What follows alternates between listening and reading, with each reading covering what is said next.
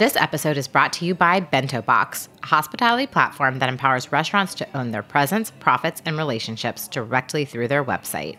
Opening Soon listeners save 40% on the setup fee at getbento.com/opening soon. That is GETBENTO.com/opening soon.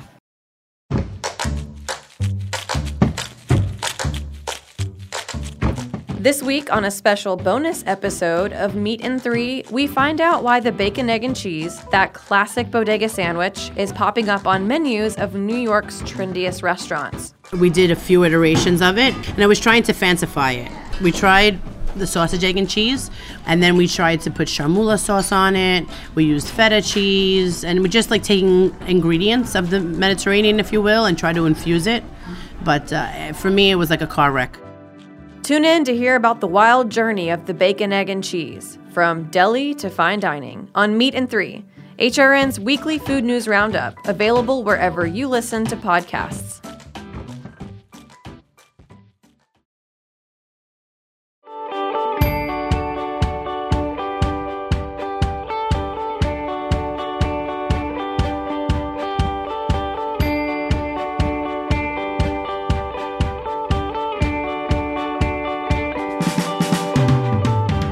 And welcome to Opening Soon on Heritage Radio Network. I am your host, Jenny Goodman. And I'm Alex McCreary. And if you're just tuning in to Opening Soon, we are a weekly show that walks you through all the steps, the good, the bad, the ugly of opening a restaurant with some of the world's greatest chefs and restaurateurs and vendors that help take your idea to opening soon. If you don't know who we are already, then where have you been living, first of all? And second of all, we're failed restaurateurs, and that's kind of why we're here. The other part of why we're here is that we're successful workwear makers, and we have a lot of friends and know some people in the industry that have done it much better than we did, and they're able to share their lessons on what worked, what didn't, and why they're now still running their restaurant as opposed to us. As opposed to us, who are toiling away in clothes. Yes. So today we're talking about breaking the mold and the risks and advantages that go along with doing something that's a little bit against the grain in your particular market.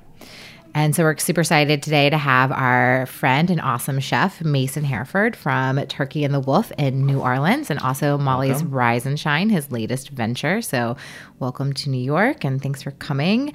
If you don't know, Mason opened Turkey and the Wolf, which was dubbed a quirky sandwich shop, not by us, but by some people in the press. Do you like that title or no?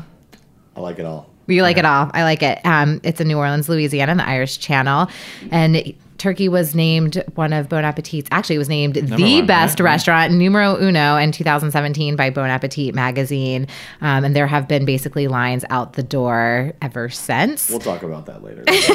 Not necessarily true. All right, not always true. There can always be more people. There always can be more people. Well, I got plenty to say on that topic. All right, we can talk about that too. But Mason injects a ton of his personality and passion into everything he does, and it's definitely paid off in spades. So we're super excited to have you here and chat. Well, thanks for saying those nice things. I appreciate that. Yeah. Can I say fuck? Yeah, we can curse. This is not regulated by... I'm glad you asked on air. On air. As opposed to 10 minutes ago before we started. I know, our engineer would have been pissed. We had lots to talk about before. Yes. Yeah. I couldn't slip that one in. Yes. Yeah. Thanks for having me, dudes. Yeah. We're excited. So tell us, so you definitely, for people who are familiar and people who are not familiar with the dining scene in New Orleans, it's definitely evolved a lot over the past 10 years. But, historically, it's been very storied, very traditional. The sandwich shops were po' boys. So you come along with this idea that's very different and open it in New Orleans in a very traditional place. Tell me, was that scary? Was it what was the perception? Yeah, I guess I didn't really ever think about it as, going against a one way or kind of anything that was that crazy. When you open a restaurant, you're going to play your strengths. And I thought that was, regardless of where I was, a sandwich shop was something that I wanted to do. And I learned how to cook in New Orleans. I never cooked before there. So I didn't come into New Orleans and open a restaurant. So everything I'd sort of learned along the way was in a New Orleans sensibility. So I kind of was just doing what felt right. So I didn't feel like I was, being that wild by opening a sandwich shop. But it is true. There are lots of po' boys, and we have like muffaladas and these types of things. And there was a pretty obvious, need for a sandwich shop, in my opinion.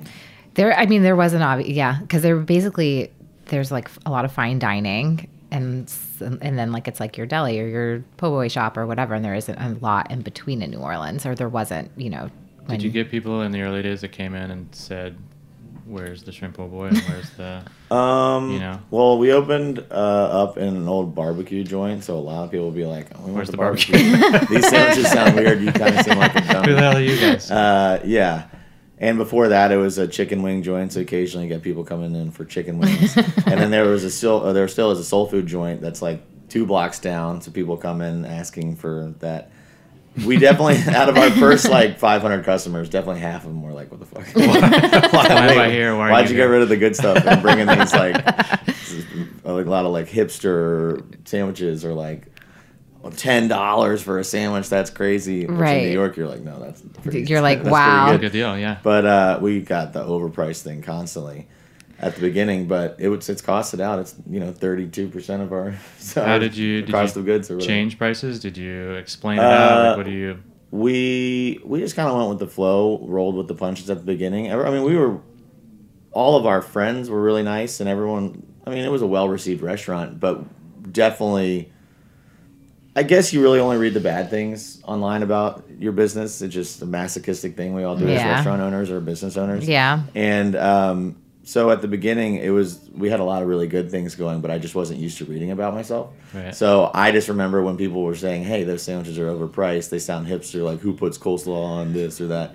I don't remember people being like, hey, how neat, Yeah. Right. So I'm sure there was plenty of the positive stuff. But don't you also like own the domain for like overpriced hipster sandwiches? Shitty overpricedsandwiches.com redirects to Turkey and the Wolf.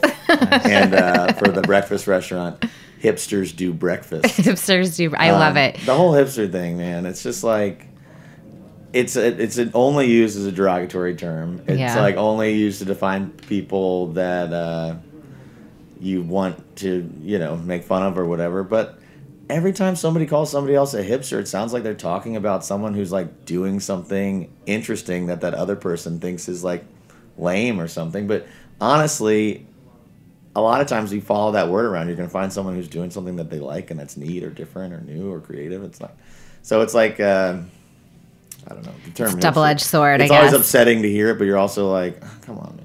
I think it's a little easier here. I'm from New Orleans. Jenny went to Tulane, so we know New Orleans pretty well, and the culture that doesn't necessarily love to change quickly. So I think it's easier here in Brooklyn. We are sitting in Roberta's, which is like hipster mecca. Like if you work as a server, you have like made it with your style game. Probably the top level of hipster that exists. I respect this joint. Like, and there's nothing wrong with it. No, and we're saying that with a lot of love. No, I agree. I'm trying to like agree. That is, if you use words like hipster to describe Roberta's, hipster means really fucking it's cool. awesome. Yeah, exactly. Cool. You're doing something interesting. But I guess in New Orleans, that was like a challenging thing to sort of sell. Like, how did you communicate that story to like? I don't know, like the story of doing something that people would call hipster or whatever. Just like the story of doing like different sandwiches that were like not what people. Yeah, I think that the story that I always tell and want to talk about is more. Who we gathered and how we got the right people in the right room. And I think we could have gone in a lot of different directions. Like, we're the sandwich people now. Turkey and the Wolf's the sandwich shop. But it's all, fine dining veterans or people that left the industry for sort of something that was a little bit more about quality of life and a little bit less about upward mobility in, the restaurant world. And those people had so much talent. And as a team, we, I guess, had so much talent that it didn't have to be sandwiches. Right. There is a story of why we did sandwiches, and we can happily talk all about it. But the whole thing is that we got the right people in a room, and we all worked together, and then people noticed, and we got way overrated. But it was also, the story's about like how much fun we have as a group, and if you have fun as a group, you can accomplish a lot more than just creativity or technique or. Right. But that is also kind of against against the grain and outside the norm, for New Orleans, not just on the menu, but for the way that people cook and the way that people look at their career. I know, from firsthand experience that it's the climb to get to the fanciest restaurant. New Orleans has lots of them in there. Competitive. It's that's what I don't like. Right. It doesn't have to be about competition. It can be about, and I think that the restaurant industry is making those changes, and I think food media is definitely following those stories. You read a lot more about chefs and restaurants trying to fix the industry or what the problems are, be it, the quality of life of your employees or, whatever. But I'm reading more and more of those stories, and I think that's going to be the new story. I got issues with people that I don't have issues with people, but I have issues with the idea that some food trends are so important that they're more important than your staff. Right. So let's say you're trying to be hyper local, and that's an amazing thing. And I completely agree with the idea of making the world better environmentally. But also think that if you are going so far out of your way to have the pig raised 2 blocks from your house and have a name and a hobby and all these things, and you're paying extra and you're working so hard and you're telling everyone and you're advertising that and using that as a tool to market your restaurant and be a great restaurant, and you're trying to save the world, but you're some of those, I don't know any, I'm not going to use an example, but sometimes there's employees at those restaurants that are terrified and are overworked, right, and all those things. And I think if you're going to save the world, you start with your fucking staff. Start with your people. Or to do that, you have to have 10 stages working for free to be able to pull it off. And it's just some of the greatest chefs that have changed the industry and the way we eat and started the trends that we all follow. Some of those people are incredible people that are amazing their staff, and I think there's a few of them that are really scary and not fun to work for. And that, at that point, I don't care if your food's local, or I don't care if you're, lacto-fermenting or whatever you're doing.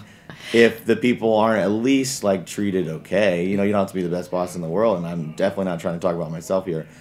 But just being an okay boss, I think is, in my opinion, it's more important than local food. Yeah, I think this has come up a lot this season about just being a nice person, and nobody wants to work for anybody who's an asshole anymore, where that used to be to be the norm. There's different things to aspire to in career rather than just the next starred restaurant. Yeah.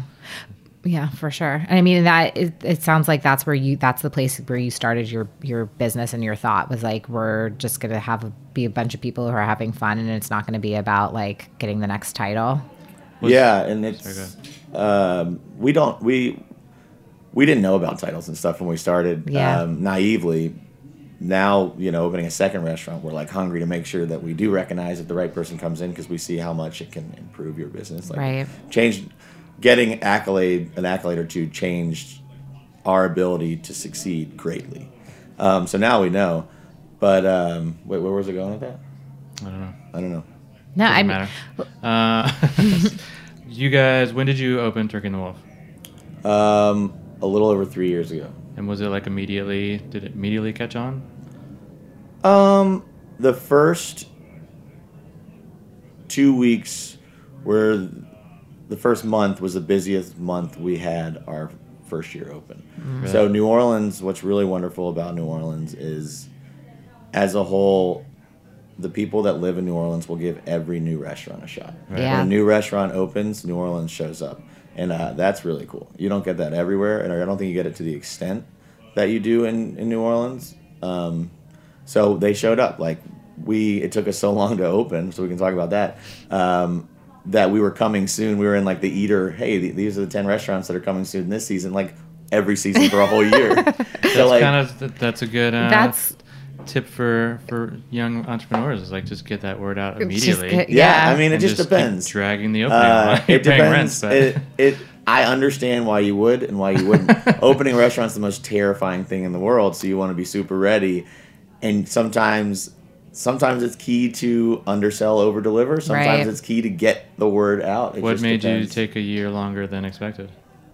Oh, I didn't know how to open a restaurant. It takes a long time. Right. What didn't you know? Like, what were the things that you just were totally novice and there was just stuff that kept coming up? You should have had our show. I mean, then you would have been better prepared. I didn't have... it's really scary, and it's really not that as hard as you think, but the fear of the unknown is incredibly daunting, and it holds you back a lot the first time you open a restaurant. Well, there's a lot of risk in the finances that go into it, regardless well, of the how way the easy bank it is, talks right? talks with these words that you don't understand, the way a contractor sort of, you don't realize that a contractor doesn't rule your fucking life, and that you can actually communicate. Yeah. And you just do what everyone says, and if you do what everyone says, you're on their schedule, and everything just takes longer. Right. Everything's negotiation. I mean, I think you have to own your own destiny, and I think you're scared to do it if you don't know that. Yeah, for sure. And it's hard to have confidence when you don't know what the fuck you're doing. Yeah, for and sure. Just a little bit of confidence, not like in the way you assert yourself, but just knowing how to answer questions changes the whole process. The second round was just infinitely easier, on like so much less stressful, with so much Molly's less anxiety, to figure out how to get it done. Did you get Molly's opened faster than turkey? You did. From build out to opening, 3 months. Whoa. That's and we fast. So we only had 6 months to open because of the way we're zoned. We're a temporary restaurant for the last 60 years, and we're not zoned commercial. Come on. Yeah, it's I love New Orleans. So it means if a restaurant closes, you have 6 months, and after 6 months, it reverts back to its non-temporary zoning of residential. But it's a ground floor space. Like, hey, well, that's a huge one. We don't have that time for that can of worms. Nobody wants to hear me talk about that. I mean, it's like super silly in my opinion.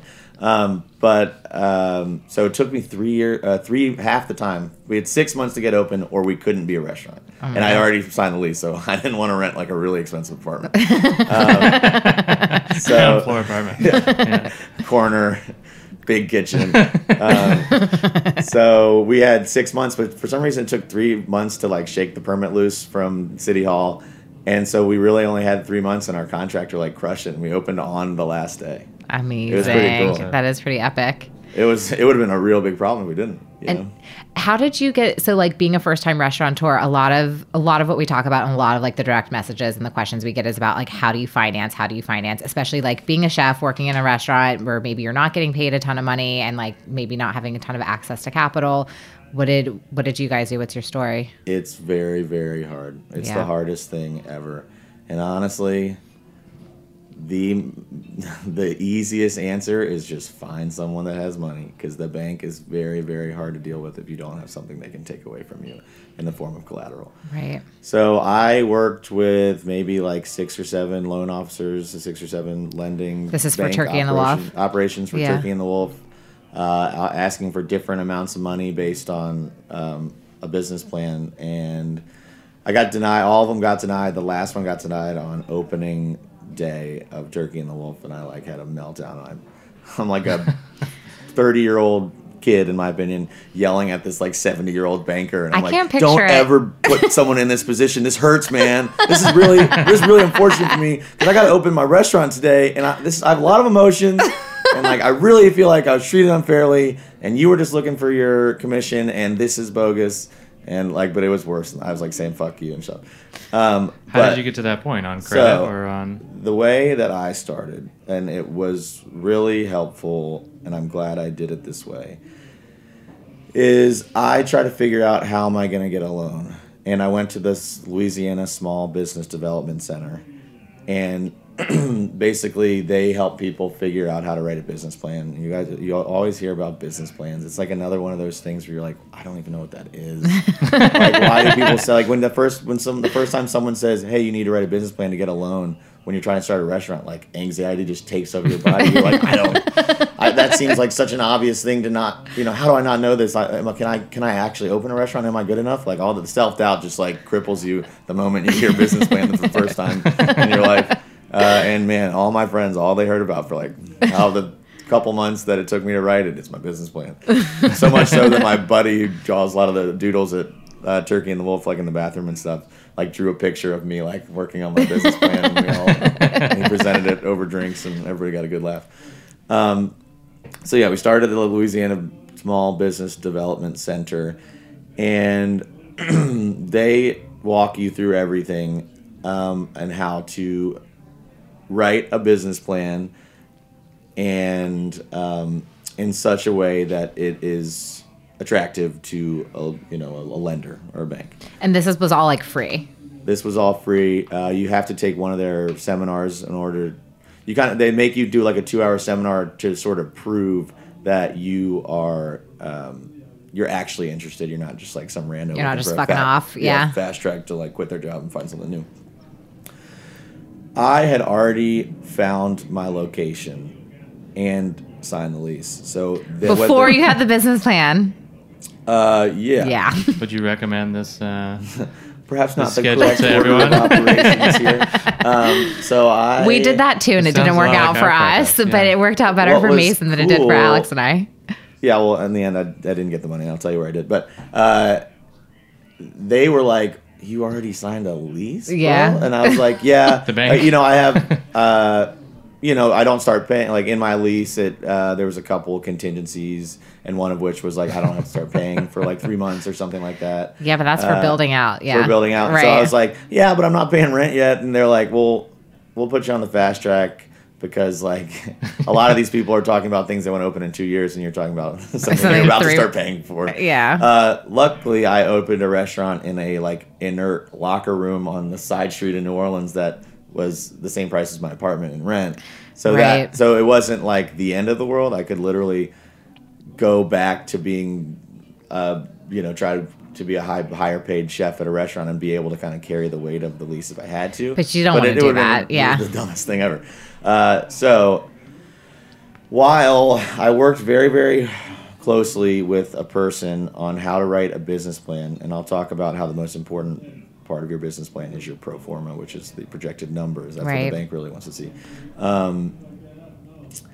I worked closely. So I never ended up securing a loan from a bank because of this plan. But writing it was so important for me to understand how I was going to run a business, not just a kitchen. Right. How long did it take you to write the business plan? Between 2 and 10 hours a day for like 6 weeks. But for my second restaurant, it took me like 8 hours. Really? You're like, I'm just going to bang this out? It was like writing a paper for school because I had a template from the last time, and I wasn't learning what I was writing as I was writing it. I was just reutilizing what I knew was true and what was actually representative of the business I opened. Right. And it's like, so business plan is like,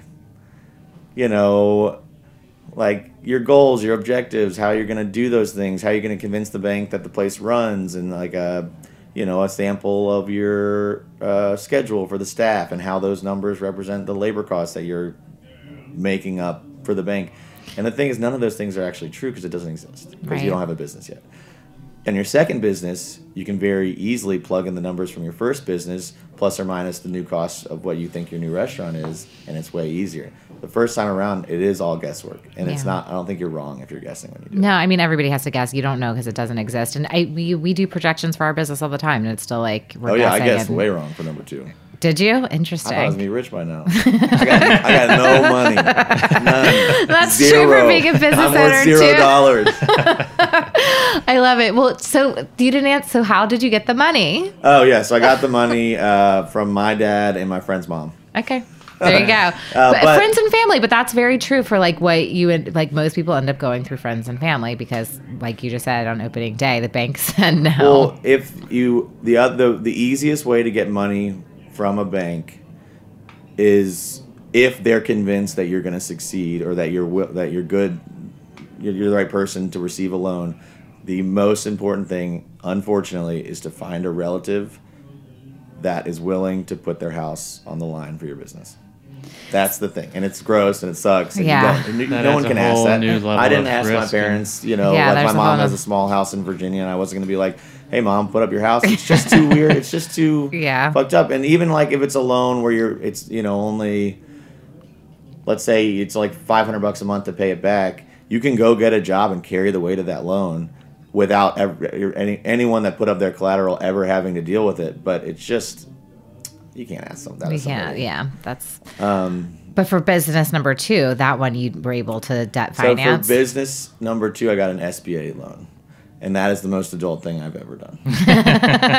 Welcome to being an adult. And that covered the entire build out. Well, Turkey and the Wolf had amassed what I like to think of as a small fortune, and I spent 100% of it on Molly's buying like extra unnecessary shit because I was like, this is so fun to buy all this stuff. So I went into Molly's with none of my money left, but plenty of the bank loan as working capital to get us through the first year. But everything I projected was like way different because it's just a different business. How long did it take for Turkey and Molly's to become profitable? Turkey was really fast. I opened Turkey and the Wolf for like $80,000. Wow. That's build out. That's opening booze and food costs. Did you DIY a lot of it? Do I DIY'd the contracting sort of. So what you pay a contractor to do is to like, and this is part of why it took me so fucking long. Yeah.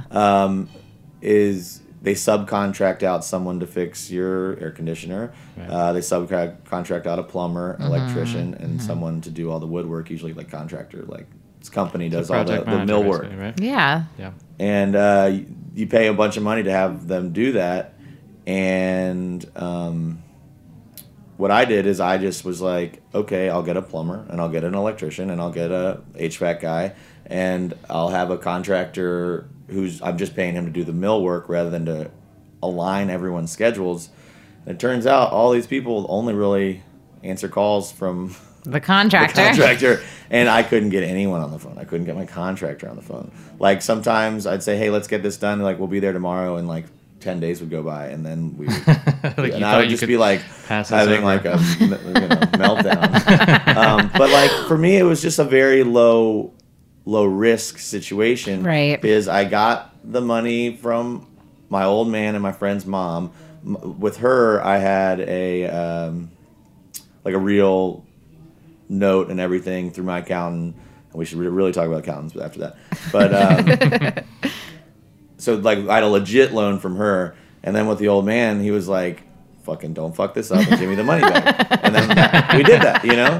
And he didn't have a lot. Like he's had ups and downs, but at the time it was like he had to like it really sucked for him to help me that time.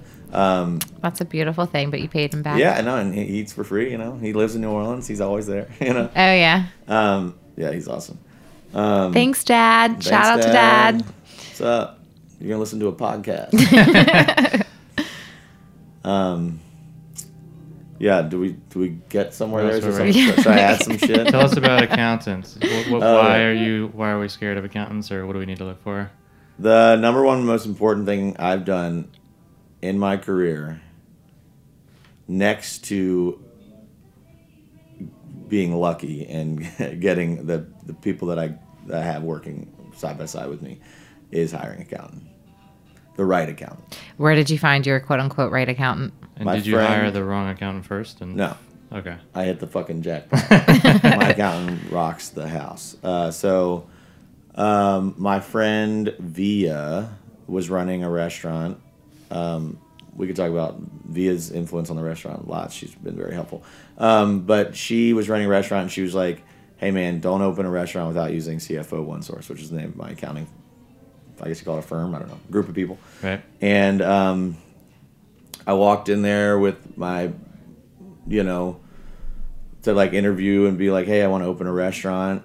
And the accountant scared the shit out of me. She was like, so how many people are you going to do? What's the price of the food? Like she assumed that I understood how much food costs and labor costs should be, and percentage-wise.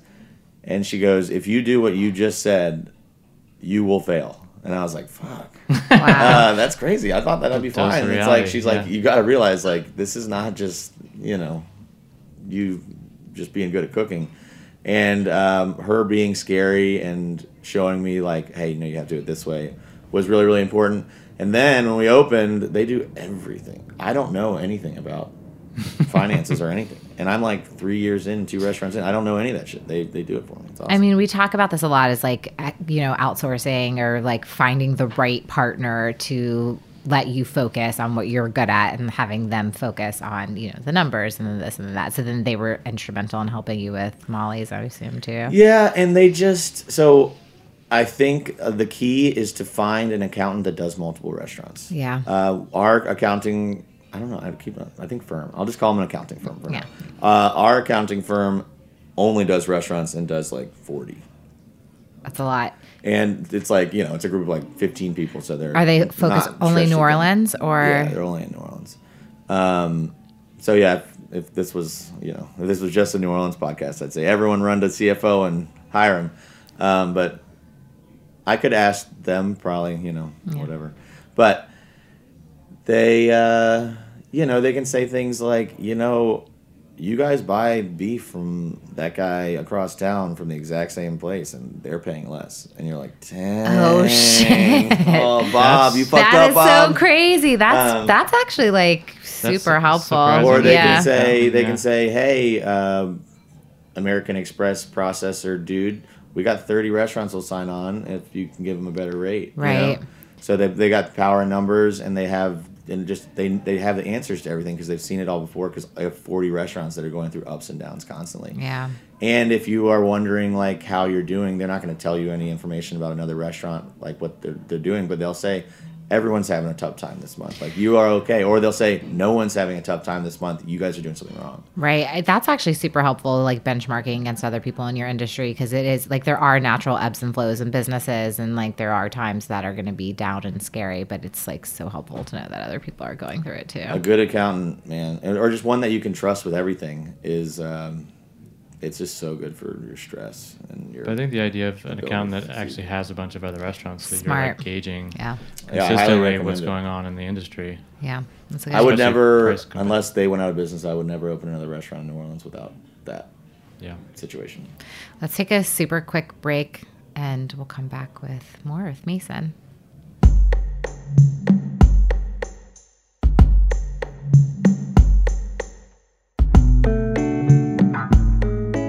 This episode is brought to you by Bento Box, helping restaurants own their presence, profits, and relationships directly through their website. In the Garden District neighborhood of New Orleans, Kristen and Michael serve contemporary Southern cuisine in a 2-story building that was built in the 1880s. The restaurant, Coquette, opened in 2008 as a neighborhood gathering place. It is celebrated for its vibrant menu, gracious service, and Southern hospitality. Coquette is one of 5,000 restaurants that drives high-margin revenue directly through their website, thanks to Bento Box. Visit getbento.com/opening soon today to get 50% off of your new website setup fee. Join Heritage Radio Network on Monday, November 11th for a raucous feast to toast a decade of food radio.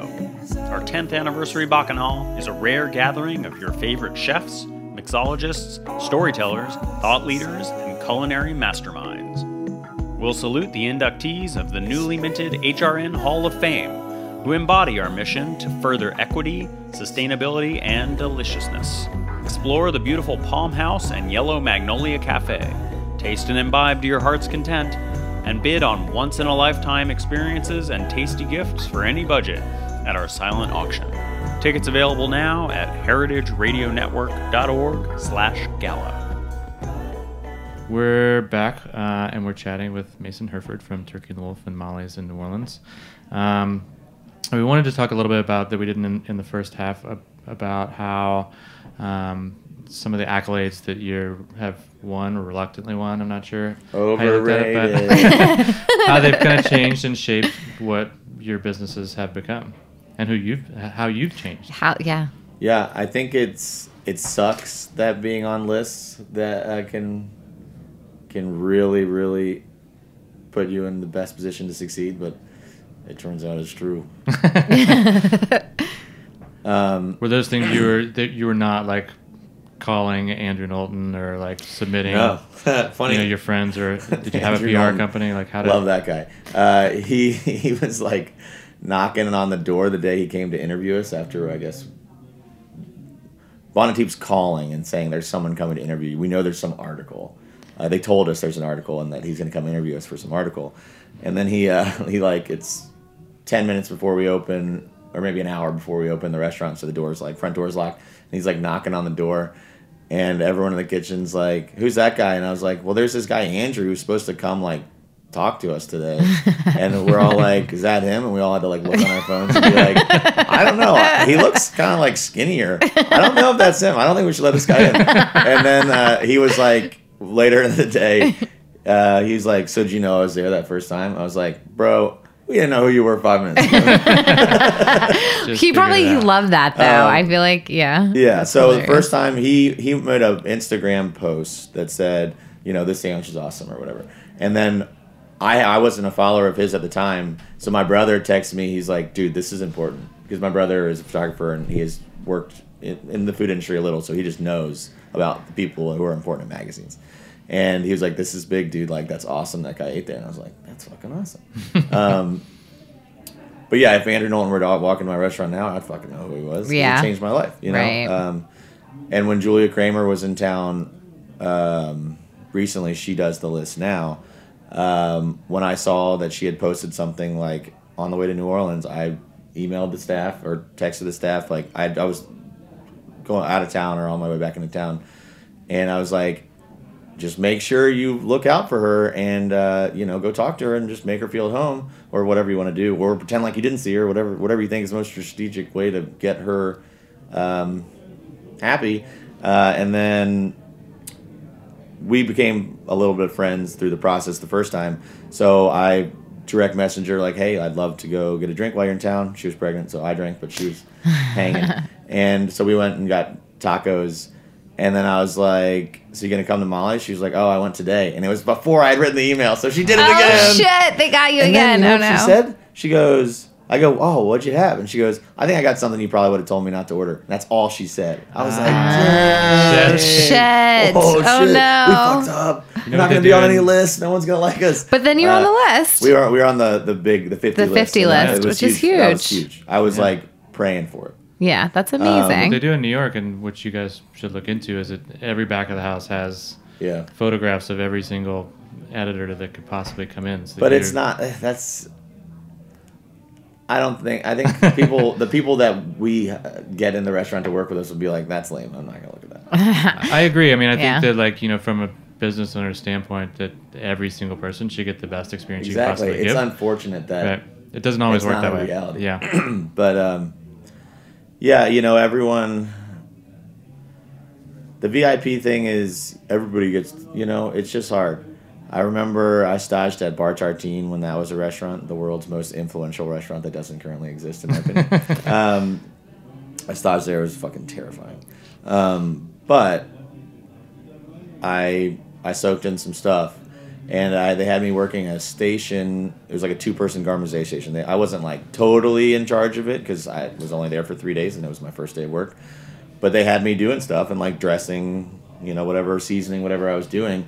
And Dominique Crenn came and sat at the bar, and they were like, hey, Dominique, I guess they were like friends, and she's very, very important, in my opinion. And, I was fired on a dish. I put up the dish. The chef took the dish, put it down in front of Dominique Crenn, and I was like, I am amazed that you didn't tell me where that was going. Like, they actually lived that thing, like, right. VIP, like, make the food right every time. And I was like, holy shit. Hope I did that right. I imagine I wouldn't have done it any different. I was so far out of my league at that restaurant. But I was just like, wow, they didn't even tell me. That's fucking nuts. Yeah. And they didn't look like they looked at it any harder than any other dishes that went out. But that's amazing. That was a transformative experience. It's carried through to like your day-to-day now. I've probably told that story 3 or 4 times over the years. Like, that I was very impressed that's how that went down. That's how it should be. Like so everybody who goes to Turkey and Wolf, you are a VIP. Just remember that. Getting the real experience. Yeah, Turkey. Oh, there was that thing when we were talking about the line. You want to go back to that? Yeah, let's do it. We don't have a fucking line at Turkey in the Wolf. Oh, sorry. Please show up. So people, I'll run into people, and they'll be like, oh, we're in town. We want to come to Turkey in the Wolf. Like, is there a time we can go? We know there's always a line out the door. It's like, there's a line out the door like 3 months of the year for 1 hour at lunchtime. So you come after 2 o'clock any day. You could there's potential you'd be the only person in that joint. And I think this happens to a lot of restaurants that get overhyped like we did our first year. That your own like fake success will make it seem like your restaurant is unattainable just to walk into. And, at least drive by. If you drive by, there's a line. There's your answer. If there's no line at Turkey and the Wolf you order, you will have food in front of you in like 3 minutes. And the line moves really built fast, for speed. The line moves fast. Yeah. They're built for speed. I mean, unless the line... All right, so here's the deal. The terrifying line out the door scenario that no one wants to wait in. Our order counter is like 12 feet from the door. So if there's a line out the door and it's only 2 people out the door, that means there's 8 people in line. So it's not, line out the door. At the begining, I'm sorry I said there was a line out the door. Oh no, I don't. I just think it's fun to talk about. Yeah, it is. I'm just trying to be rich and I ain't there yet. No, it makes sense. It's popular, but it's very attainable. I like that. But in the season, Alex just came up with a new tagline for you. Busy. I'm also coming out of the 4-month-long stretch of summer, which is the just horrible time in New Orleans, and I think my accountant says it's very normal that a lot of restaurants hardly break even or even lose money. And Turkey and the Wolf broke even, and it's a very popular restaurant. And Molly's, being its first year, lost money in the 4-month stretch of summer. And so I'm like desperate for the line in this moment. So please go and see our friend Mason at Turkey and the Wolf and make it their line. During Jazz Fest, when New Orleans is packed to the gills, we will actually have a line all day, like the good old days. But coming out of summer, it's like you've forgotten all the all that stuff. But yeah, it's October now. Everything's going to be great.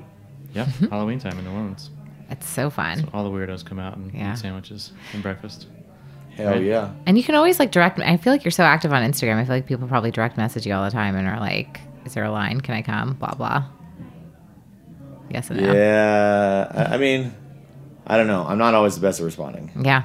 All right. Well, so don't direct message him. Just show up. But maybe that's the bottom line. Maybe when we really hit it big, and I pay somebody else to do the Instagram. They'll answer everything. I love it. Dream big. Dream big. The other thing I just want to quickly talk about before we go into lightning round is, so you got the accolades. You had a lot of natural PR around that. You don't have I just hired PR last month for Molly's. Ooh, okay. Yeah. That's what was the impetus for doing that versus not having done it before? I want Molly's to make as much money as Turkey and the Wolf. Okay. And we did not. So we had a couple big things that we were working on, and as of right in this moment, don't want to talk about it. But we did not get granted our liquor license because the neighborhood didn't want that. And that's a very long conversation, but it's not staying positive here. And then the other thing was we have to figure out new ways to generate income because we built our second restaurant, quality of life for employees over profits, and that turned out to be, for a restaurant with a higher rent and a bigger staff, something that was an actual commitment. And so we want to make more money so that everyone can continue to be able to afford to live in the expensive neighborhood where our restaurant is. So I hired PR. Yeah. Right, because now you don't have the revenue from liquor license. Yeah, that you and Turkey and the Wolf,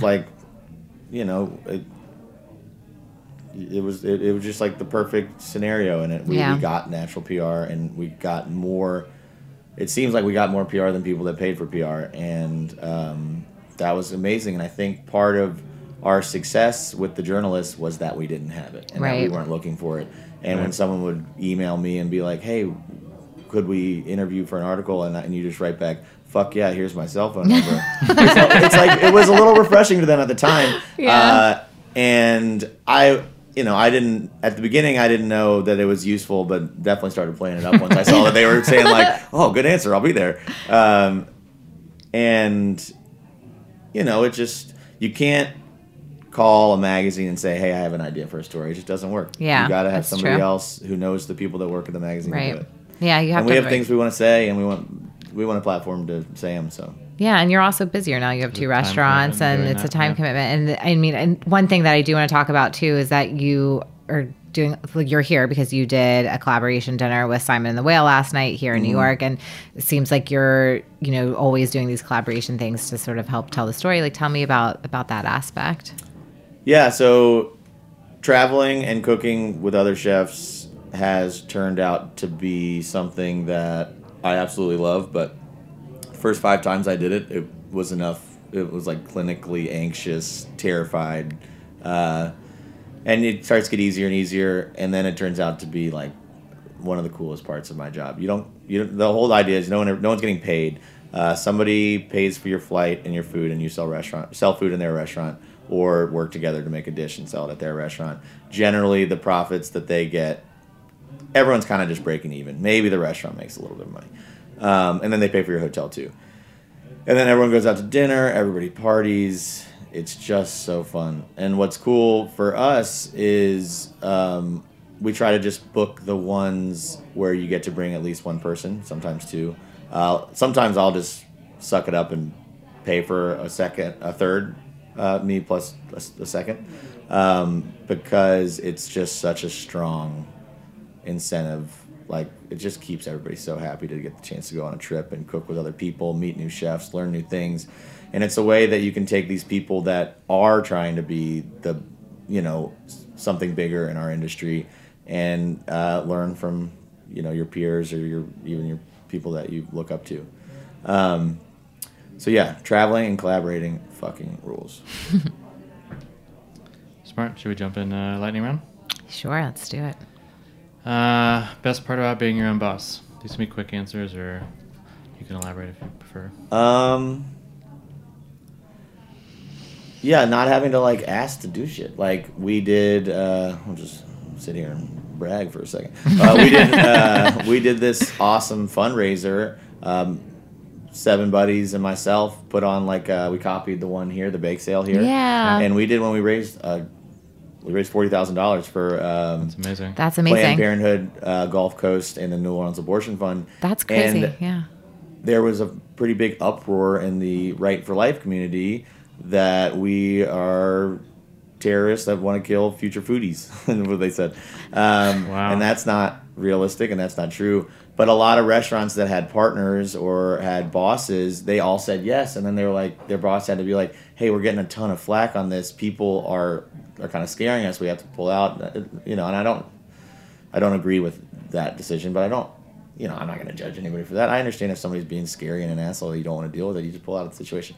But I loved that I didn't have to worry about that, right? Because I don't give a fuck about those people that are threatening to picket outside my restaurant or not come to my restaurant because of my view that I consider very, very important.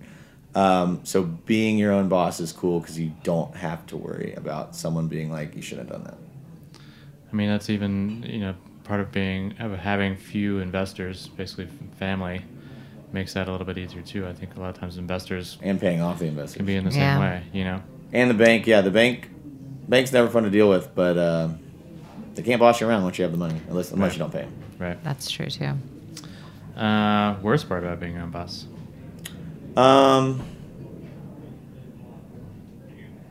Giving a fuck is really hard, and not giving a fuck is really bad. So hard. It's so true. Yeah, there's nothing worse than when somebody doesn't give a fuck at your company or in general. Is that what you mean, or Yeah, well, you're constantly worried about whether or not you're doing the right thing. But fuck it. Yeah. I'm up. What's the favorite thing on the Turkey and the Wolf or Molly's menu right now? Oh, Molly's is way better than Turkey and the Wolf. I'd eat there. I wouldn't even go to Turkey. It's overrated. Molly's isn't even rated yet. Damn. I'm just kidding. What's that? Dropping the Shit Creek boys like that. Yeah, for anyone that doesn't know what the Shit Creek boys are, don't worry about it. But if you do know, shout out to my boys, the Shit Creek boys. The favorite thing at Turkey and the Wolf, the thing I eat the most is the cabbage salad. It's like a sort of a Thai Vietnamese mashup. I like that one. Based on a dish here at Uncle Boone's, which is my favorite restaurant in the world. What's up, Uncle Boone's? Damn. They don't favorite restaurant in the world. Me, wow. But I love them. Well, now. Mason. I go in there. That was such a little poetic love letter. Every trip I come to New York, and this is actually the first trip in 15 where I didn't eat there. But I go straight to Uncle Boone's, put my name down, then I go to that Compagnie, whatever, du Vin Naturel, I don't know, French natural wine place, and I sit there and eat the salt and salt and vinegar pistachios until my table's ready. I go to Uncle Boone's. I get like this 10 things that I love. I tell the server, hey, I'm that guy that always comes here and talks about how I have a restaurant with a salad that's based on your salad. And they all go, oh, yeah, we remember. And then that's it. And then like 1 out of every 3 times I get the why don't you the ask dessert to do, for free. Why don't you ask to do a collab with, it's Matt, right? And I don't know. I mean, why don't you need to... I'm not going to sit here and fanboy. I'll fanboy on the radio with you guys. I'm not going to go there and fanboy in person. I love it. Uncle Boone sandwich. I want to see an Uncle Boone sandwich. They just did something. I don't know what it is, but I read like a brief headline. They're doing something with one of the Shake Shacks. Just for like a month. Yeah. I don't know. You know. We're not gonna... Okay, whatever. Seems cool. All right. What's your favorite business book or resource? Business book or resource. I'll say the one that everyone has to read. Setting the Table by Danny Meyer. You got to read it. Sorry, you have to. Yeah. I took like 10 pages of notes before I opened Turkey and the Wolf, and it really helped me understand how I didn't know I felt. Otherwise, just all the cookbooks. A lot of cookbooks. I like Michael Solomonov's book, Zahav. Yeah. I like that guy a lot. Solid. He's another one of my chef crushes. His food is amazing. What's up, Mike? I actually know him, though. Yeah. One business resource that everyone should know about, and I feel like you kind of mentioned these. Accountant. But you also talked about the Small Business Center in New Orleans and accessing those things. Like look around for free resources because they actually exist, and I am sitting here saying that it worked for me, and if a really, really good example of how they can work is Pizza Delicious gave me the recommendation to do that. Pizza Delicious is the best pizza place in New Orleans and is an incredibly successful, treat their staff well joint, and they're a prime example of the success story that went through the free resources around them, secured a loan from a bank for the first shop, for their first place. That's but they had that's rare. They had run a successful pop-up and had numbers. Yeah, so that helped. Still, there was no collateral. I don't know. You'd have to ask them. The collateral's the hard thing, but Pizza Delicious fucking rules, and they did it. They did it the real way. Like, and you can do it. It's just you got to keep trying until. You're going to get a lot of no's. You're going to get a fuck ton of no's. That comes with, but that's with any time you're going out to an investor, whether it's a bank or like friends and family or, somebody else, like institutional. Yeah, and also you're going to get what's the word I'm looking for? Sorry, I had a really long night. You're going to get... defeated? Yeah, defeated. What's another word? You're going to... feel defeated a lot, I guess. Yeah. And it's gonna really fuck with you. I got within 3 months of Turkey and the Wolf opening, was having like real conversations in my head with myself about whether or not it was gonna actually happen. Right. Like you gotta like get past the anxiety and the fear of it because it's real and it's like fucking debilitating. Yeah. And you just gotta keep going. And it's scary. The fear of the unknown is like the big thing. And it's almost like the Molly's time window was fast enough to where you didn't even have time to build up fear before it opened. You had to do it. You didn't have a choice. And that's kind of the way it goes most of the time, I think. Once you've taken the investment, you've taken the lease, you've got the business plan. I feel like you just got to kind of soldier forward. Right? Yeah. Mentor, inspirational leader in the industry. Dan Stein is his name. He owns a sandwich shop 3 blocks from Turkey and the Wolf, and he is like just been an incredible dude. We opened a sandwich shop 3 blocks from his place that has mostly sandwiches. He also does breakfast. We opened a breakfast place 2 blocks on the other side of him that we serve breakfast. And then I talked to him and he tells me things. I'm like, they're not coming in for breakfast on the weekdays, and he'll say like, dude, we've been selling a lot of salads. Like, try putting a salad on the menu. Like, put a salad on the menu. Like, he, like, literally is, like, helping me take his customers because he cares so much and he's such a great person. Like, so I opened a sandwich shop next to my favorite sandwich shop in New Orleans, and he's like, I'm like, I don't know where to find the slicer I want. And he's like, I have a slicer. He, like, got the parts for me. He gave it to me, and he said, just pay me back when you start being profitable.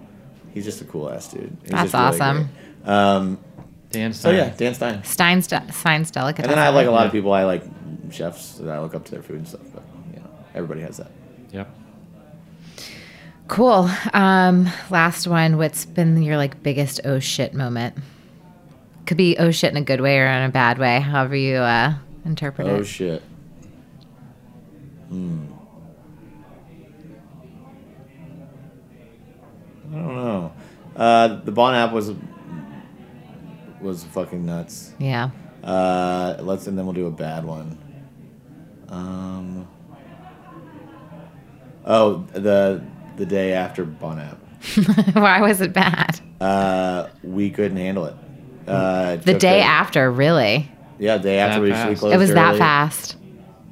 The next day. Holy shit. The next day we closed early. The next day we closed early, and then we did have that line out the door that you were talking about every day for probably like 6 months. And we had like 2 coolers. We were having to like store things in like coolers that you would take to the beach, and like we had to cut our hours down, and we figured it out. It took us like 5 days, and we turned it into the machine that could handle it. But for 5 days, it was crazy. And then there was backlash on the internet that a bunch of hipsters with Sandwich Shop got fucking accolade from Bon Appetit, and I had to read all the negative stuff, and that was really hard.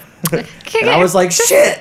Don't worry about the trolls. Trolling be trolling. Man, it'd be Trolls are nice gonna to happen. think that trolls are always going to troll, and keyboard warriors will never get you down. Sometimes they just get you down. They do. Real talk about the internet. All right, let's shout out some restaurants and bars that are opening soon. Anybody you want to shout out? Yeah, your future favorite restaurant will be opening very soon in New Orleans, and it is a American Chinese restaurant by my friends Bill Jones and Richard Horner. Cool. What's it called? Another one of those been coming soon for a long time projects. It's called Blue Giant. Oh yeah, they were talking pop-ups, right? Yeah. They done a pop-up at Turkey and the Wolf. And we met them when we were in New Orleans last Christmas, and we did our pop-up there. Yeah. Another awesome restaurant to have on your radar that is a little further out is the people that own Cure and Cane and Table are opening a taco place, lots of outdoor, sort of Big Star vibes, for lack of a better, whatever. But the chef's name is Alfredo Noguera. He's a badass chef, and the place is going to be awesome. It's going to be on Ferret Street, an old tiny gas station. They're completely taken apart, and it's super small. And I think it's going to be like the next big restaurant in New Orleans. Awesome. Other than Blue Giant. Right. Cool. I want to shout out that we have a product coming with Mason, which we're very excited about. So we made an overall, and Mason was our official tester and inspiration. So I don't wear pants. He does not wear pants. He wears shorts or I'm not overalls. wearing any pants right now. He is just here in his flannel, and that is it. But we're super pumped. So catch that. It's launching October 22nd, same day as this podcast. You'll be able to get it in 3 colorways, and they're sick. So we're excited. Awesome. Yeah. Chef approved. Chef approved. Cheferals. Fun fact is that Michael Simon had come in, like when we started this project, Michael Simon had come in and was talking about how Bobby Flay used to wear cheferals. So we're bringing it back and 10 times better. I love it. I don't know that I want to call them cheferals. I don't either. Sticking with overalls. Chef overalls. Yes. Just overalls. I don't know why, but how do you feel about the word How do you feel? cheferals? Cheferals? Yeah. I don't like it. Okay, I'm with you. Good. Yeah, chef overalls. We're on the same page, folks. We're on the same page. And then the only other one I want to shout out is the Fat Radish Townhouse is opening in Chelsea. So this is their their second location in New York, and we made some really cool stuff for them. So I'm excited to see the whole space come together. Cool. Thanks again, Mason. We're really stoked that you were able to share an hour with us while you're here in New York. We'll post a wrap-up of today's show on tillatnyc.com, and we'll also send one to your inbox, so make sure that you're on our email list. Where do we find you on social? At Turkey and the Wolf and at Molly's Rise and Shine. Cool. And remember, there is not always a line. There is not a line. Please make sure to go and get us. I like to amend. Please. If you enjoyed our episode today about breaking the mold and sort of doing things different, especially in a city like New Orleans, then tune in next week. We're having a conversation about elevating the experience of dining. And we'll be joined with Simon Kim from Cote in New York City, which is a restaurant that's elevated the entire experience around Korean barbecue. So we're excited for that one. Follow us on Heritage Radio. Subscribe on iTunes, Stitcher, anywhere else you get your podcast.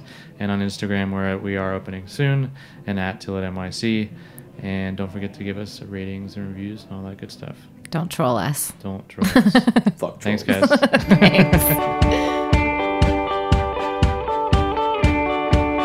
Opening Soon is powered by Simplecast. Thanks for listening to Heritage Radio Network, food radio supported by you.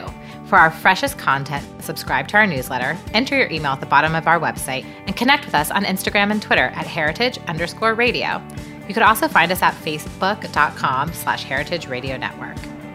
Heritage Radio Network is a nonprofit organization driving conversations to make the world a better, fairer, more delicious place. And we couldn't do it without support from listeners like you.